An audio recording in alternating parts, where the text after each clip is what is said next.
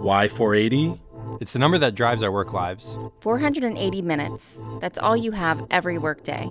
And the decisions that you make each minute can change everything.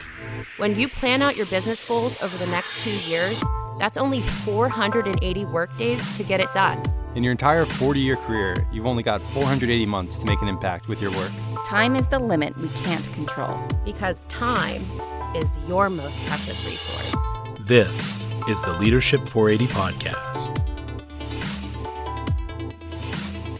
Welcome to the 480 Podcast. I'm your host, Beth Alms, and my guest today is going to talk about one of the toughest things that leaders have to deal with in their 480 minutes each day. And that is what HR calls engaging your team, or as the rest of us really think of it, more like figuring out how to motivate the people to do what you actually need them to do. Spoiler alert, it's really hard. So we're also going to talk too about the flip side of what happens when people actually become too engaged and they enter into the danger zone of burnout. So to talk with me today, I'd like to introduce Verity Creedy, who heads up part of DDI's product management team and has also led our sales teams in Europe. Welcome, Verity. Hey, thanks so much. Pleased to be here. So tell us a little bit about what happened the first time you ever became a leader. Yeah, so the first time that I became a leader was in 2007. I went from being a project manager to being a project manager team leader. And the spoiler alert is right, because it's hard. And that was sort of the first thing that I realized. Lots of people go into leadership for the pay rise. Actually, 1 in 5 go into leadership for the pay rise. And it's incredibly hard. I was on a busy commuter train from London and heard this guy bragging to his friend next to him about the fact that he was going to become a leader and the salary that he was going to get with that. And I was sort of, in a sadistic way, kind of chuckling in my head, thinking, I can't wait to hear the conversations in the next few weeks, because actually he did not fully realize what his new role was. And I think people are shocked to find out how challenging it is to engage people, to coach them, so that they can really see how their work contributes to a bigger organizational picture. So it really makes me realize, and made me realize then in my first time as a leader, that engagement is not the soft stuff, it's the really hard stuff. And it's essential to have engaged teams, or you're not going to accomplish anything and be successful. Yeah, I kind of remember being in that position myself of, first time I became a leader was so much harder than I ever expected. I kind of always had this assumption when I was young, right? Like, oh, I'll just be a manager. I'll just manage people. I'm so much better at that part of things. And it was so hard, like all the questions and all the needs they have. And I can remember this moment of we were kind of like staying late one night and my direct report asking me why do I have to do this? Why do I have to do it? And I'm sitting there going, and I was like, at this point, I was like, because I made a mistake. Yeah. I made a mistake and now we have to fix it. And that moment of honesty just totally changed everything. Yeah. And I was surprised about how that really changed the dynamic when I started to get a little bit more honest. And she was like, all right, let's get it done. Yeah. Exactly. I was like, oh, okay. Yeah. So as you were kind of in that first role, what did you learn about engagement? I think the main thing that I learned was that, I guess a couple of things. One was that I had gone from being quite a technical expert, in this case in project management. And then as I became a leader, what I realized was it's not very engaging to just tell people what to do. So I was chuckling the other day because my daughter was watching a Peppa Pig episode. And in the episode, Madame Gazelle, the teacher of the playgroup, asks them what they want to be when they're older. And the first kid says, I want to be a teacher. And she's like, oh, lovely. And the kid says, because I want to tell people what to do. She's like, oh, okay. And then the next kid says, I want to be a nurse. And she said, why? Oh, because I want to look after people and tell them what to do. And so you can imagine it went kind of on and on like this. And I think that's what I realized was you sort of think as a technical expert that when people come to you with questions, you tell them what to do. And what I realized is that's not engaging at all. And engagement is a bit of a balance between the practical stuff of getting things done, making sure people are engaged enough to do things, but also the personal side, that they feel valued, that they feel satisfied, that they feel motivated. And I also think, as I've developed as a leader, really recognizing that engagement is also about diversity and about psychological safety as well. What do you mean by psychological safety? Yeah, in today's world, with the speed with which things are moving, with the changes of digitalization, with just the volume of change, making people feel safe in that environment, I think is critical to their engagement, that they feel safe at work and therefore feel they can contribute freely and comfortably. And I think that's actually super key, because I've been hearing this a lot too. Like, people want to be more involved, right? Like, they want to be, have a little bit more say in things and feel like they can give their ideas. So what's your best kind of tactic or trick? I don't want to call it a trick, but tactic to drive engagement. Yeah. I'll let you say more. It's more strategic, right? And it is a tactic. I think it's something I really had to learn. I think the answer to that question would be, it is about encouraging that involvement by asking questions.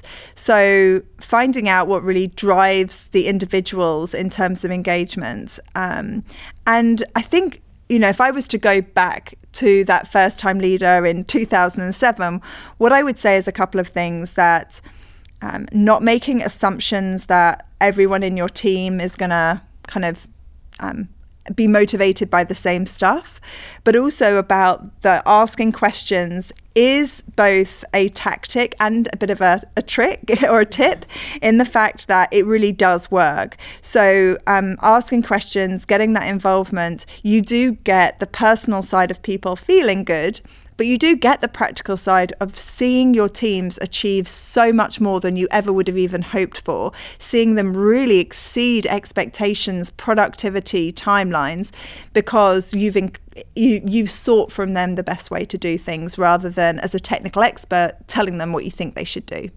So I want to capture something you said there a little bit, that like different people are motivated about different things. And one of the things that you become a leader, and like in some cases you might get a big team right away, and sometimes you kind of like build up over time. And it's kind of like, everything I hear when people have kids, they're like, oh, you had a baby, and then everyone's like, oh, wait till you have two. That's when it really gets tricky. And it's kind of like that with teams a little bit, in terms of like, you might start out with like one or two team members, and you're like, I've got this, and then you've got a big team. So can you talk a little bit more about that part of like, the same thing doesn't motivate everybody? Yeah. So actually, I found it was a lesson that I learned quicker when I had more team members. So when I had one or two team members, I did carry on making the broad generalizations that this engages me, it'll probably engage you, especially when you're all in the same function, right? We're all motivated around the same thing. And then there I was leading a sales team of 13 people. And that was when I thought, well, we're all in sales, right? So go with the cliche. Most people are here to make money.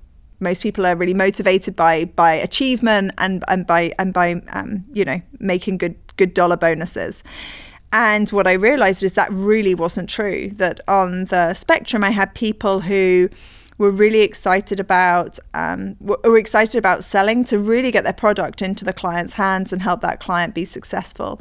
There are some who were, maybe commercially had higher drive than others. There were some who came at it because they like the numeric side of seeing what they're achieving. They like having numbers associated with achievement, and sales is one of the best ways to do that. And so I think what I had to do was just really pause and just ask the question, what motivates you and what demotivates you, as simple as that, and then really listen to their answers. And that then I had to really adjust my style to that, to recognize that to engage one person was going to be different to engaging the other. What would motivate one would not motivate the other, and knowing what was really important.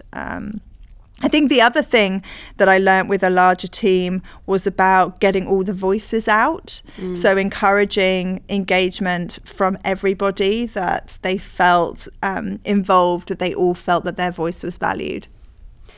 So that's an interesting point too, about that adaptive style of leadership, trying to do something a little bit different with each person on the team. Do you think so? Like, if you're the leader and you've got the right skills and you're listening, can the right leader engage anybody? I guess I'm going to say yes and no, which is sort of a consulting answer, right? That's really crystal clear for you.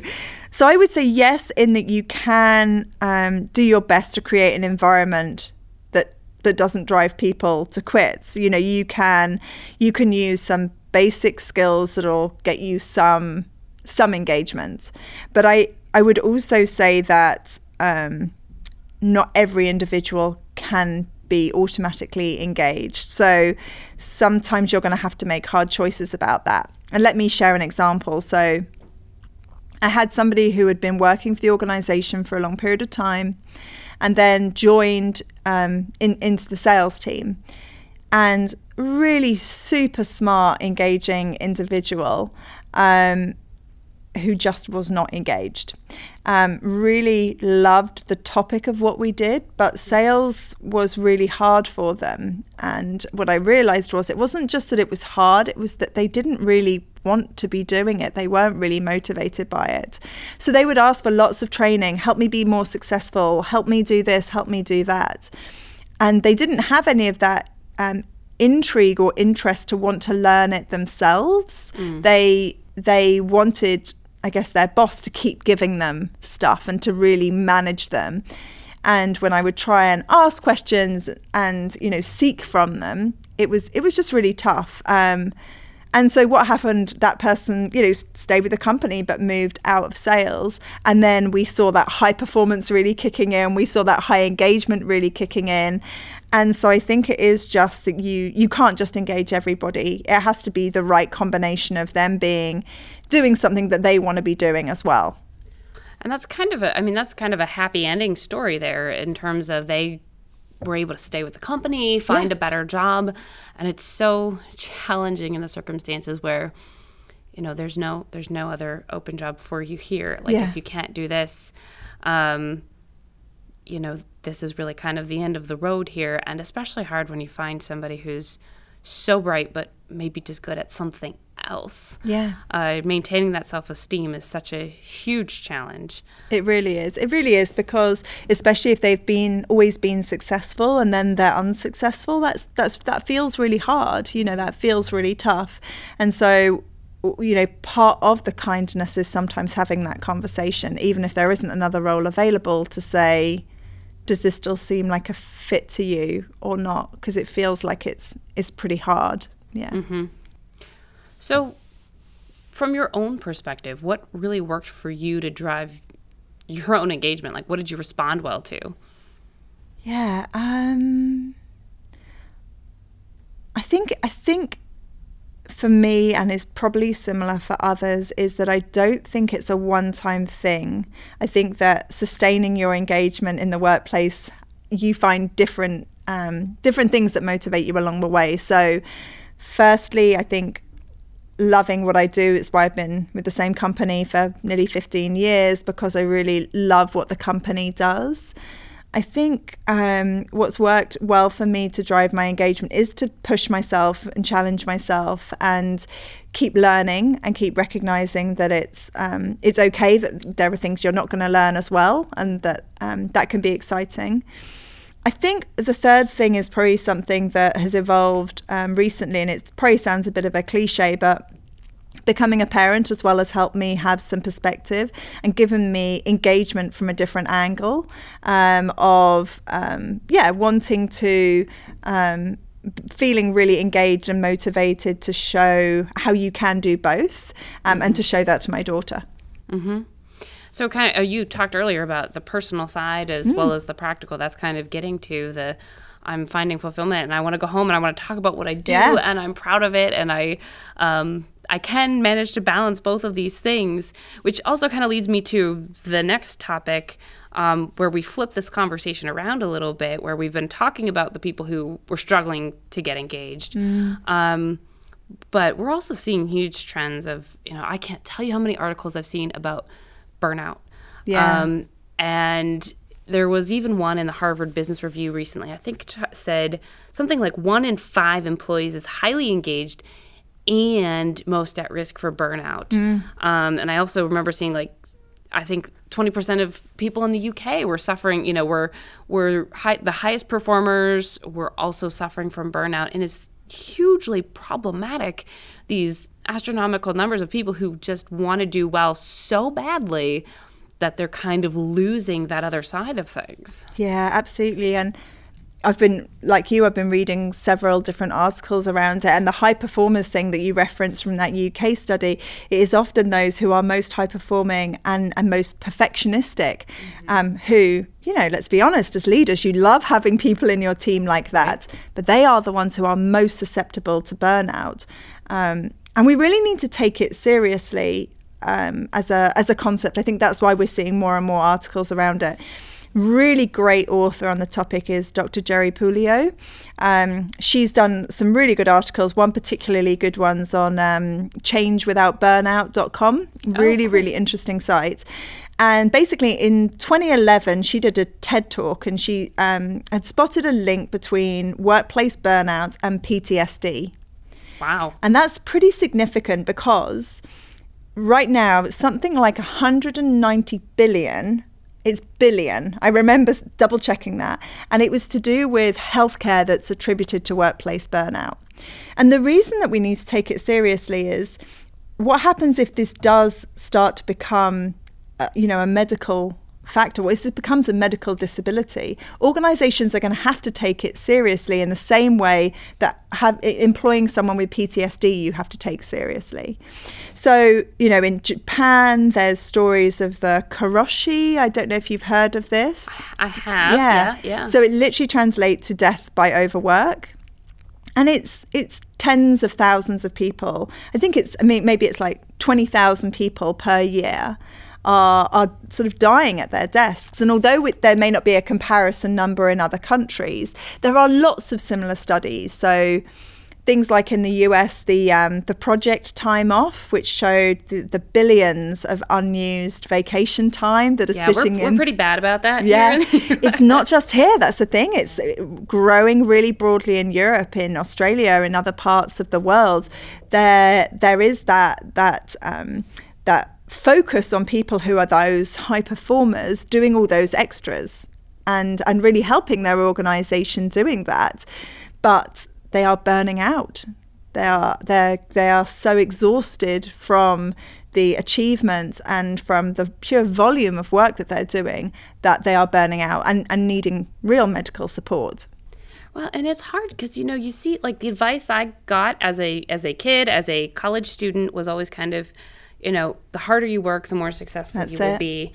And if you are in doubt, work harder, and sort of like the philosophy of you can always be outworking someone else. You might not be the brightest in the room, but you can always be the hardest worker, that kind of thing. So I don't know, maybe that was just me, but I think that it's a really hard message to overcome for those who want to achieve.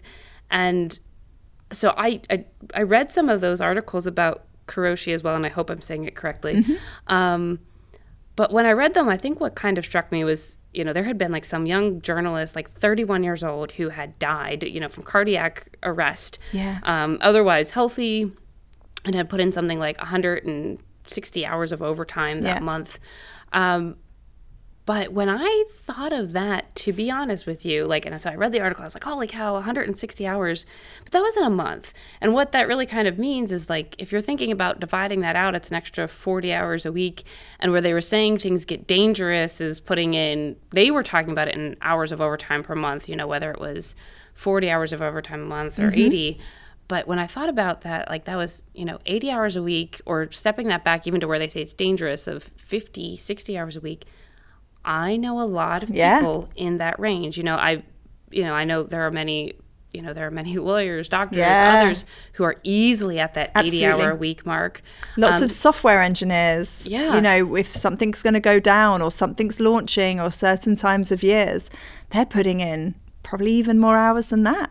And others I know, commonly, every day, 50, 60 hours a week is not crazy. And I hadn't, when I saw it in the article, I was like, that's a crazy amount of overtime. But then when I scaled it back, it's really not. Yeah.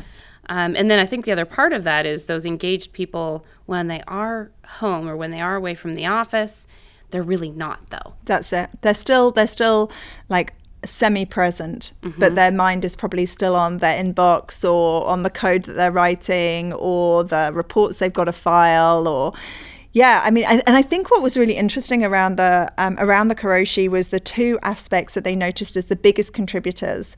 And I'll go to the second one first because it reminds me a bit of what you were saying. You're told growing up, do more and you'll achieve more. And that's what it talked about was the number 2 biggest reason for it, for the organizational burnout, was associated with the culture that the organization is setting. So what are you setting? Are you rewarding people for high performance? Do you reward people because they've worked on their weekends? What tone does that send? But the number 1 reason was the leader. It's the relationship with my direct leader and what that direct leader does to set a tone around acceptable and unacceptable work habits. So when engagement goes too far and you start to see some of those high performers potentially burning out. So as the leader, then what do you do about it? I think one of the biggest things to do, which sounds so simple, but it's really about building trust. There's so much research out there, including some really cool stuff from the Oxford Group, which talks about organizations with high trust environments versus low trust environments. And the high trust environments, it's 70-something% less stress. It's 40% less burnout. It's 70-something%, more engagement. And so I think, that's a big thing, is about building that trust. And part of that is really walking the talk. So it's one thing for a leader to be saying, you should take all your vacation time, and I notice you're working late and things like that. But if what your team observe is that you work through your vacations and you're always working late, then it's quite hard to feel in a sort of psychologically safe environment that I can do something different from you. So you have to really think about walking that talk. One adjustment that I've been thinking about recently is, I've got a fairly new team and I've been sharing with them, it's really busy first quarter of the year, and then realizing how many hours the team are putting in. But also, I can't say to them, don't send emails at night, have the evening off, when they're seeing me send emails at 10 o'clock. So I'm not going to send the emails anymore. I'm going to try and model the right behaviors and be really conscious of my own habits so that I create an environment where they can be, really supportive, and then they can feel like they can get that balance and still be high performing. I am so guilty of all of the things you just mentioned, so now I feel very, very bad, and maybe we'll change, but incredibly awareness guilty of all is the of first step. Maybe just changing a couple of them is a good start, but just what can we do to model that? Because I don't want anyone having death by overwork in my team. Right, and it's this, do as in much as you try to say, do as I say and not as I do. Yeah. It's hard. It's really hard to do that. Absolutely. So then, to kind of wrap things up here, there's the question that we ask everyone when we talk about 480 leadership and those moments of high impact. Tell us about a moment of leadership that changed your life. I don't know that I can necessarily think about a leadership moment for me, but I can certainly think about leaders who have changed my life. And, interestingly, I'd probably answer it differently now to how I would have answered it even 3-4 years ago. So 3 or 4 years ago, I would have told you about probably my first leader at DJI, super amazing woman who just had all the skills for motivating and empowering all of her team, you know, including me, and the growth that I got with her as my leader. But interestingly, you know, now as a more senior leader, I had a kind of more profound moment of leadership impact about a year ago when, you know, a senior leader had shared with me some of the really difficult decisions that he had to make. And he was talking about it, you know, sort of in a reflective way. The activities had happened a couple of years before. But I remember the way he had described some of the restructuring that had been done and that feeling that he'd lost a little part of his soul and he'd had to have some of those conversations. And I just remember sitting there and thinking, I'm never going to forget this moment for a couple of reasons. I think one, it was a real leader-to-leader conversation about the reality of how hard leadership is, to go back to the first thing I realized in 2007. But I think it was also the honesty with which he talked to me about of what he'd had to do and about what being a senior leader can be like. And that, I think, has also given me growth in a different way, in a very different way. But it shows the impact of those really authentic, honest leadership moments when you're also maybe even being a bit vulnerable, the huge impact that can have on your team to inspire them. That's an incredible story. And I think those hard moments definitely are the ones that we often get overlooked. So we talked about it, the toughness of engaging people, the difficulty of realizing when you can't. Yes. And when engagement isn't going to solve it. And then the hard decisions too of when you're realizing that you're at risk of, you've engaged someone so much, you're at risk of actually, you know, causing them physical harm or pushing them away because they're so burned out. This was a fantastic conversation, and I really appreciate you joining us today, Verity. My pleasure. Thank you to all of you who took the time out of your 480 to tune in, and remember to make every moment of leadership count.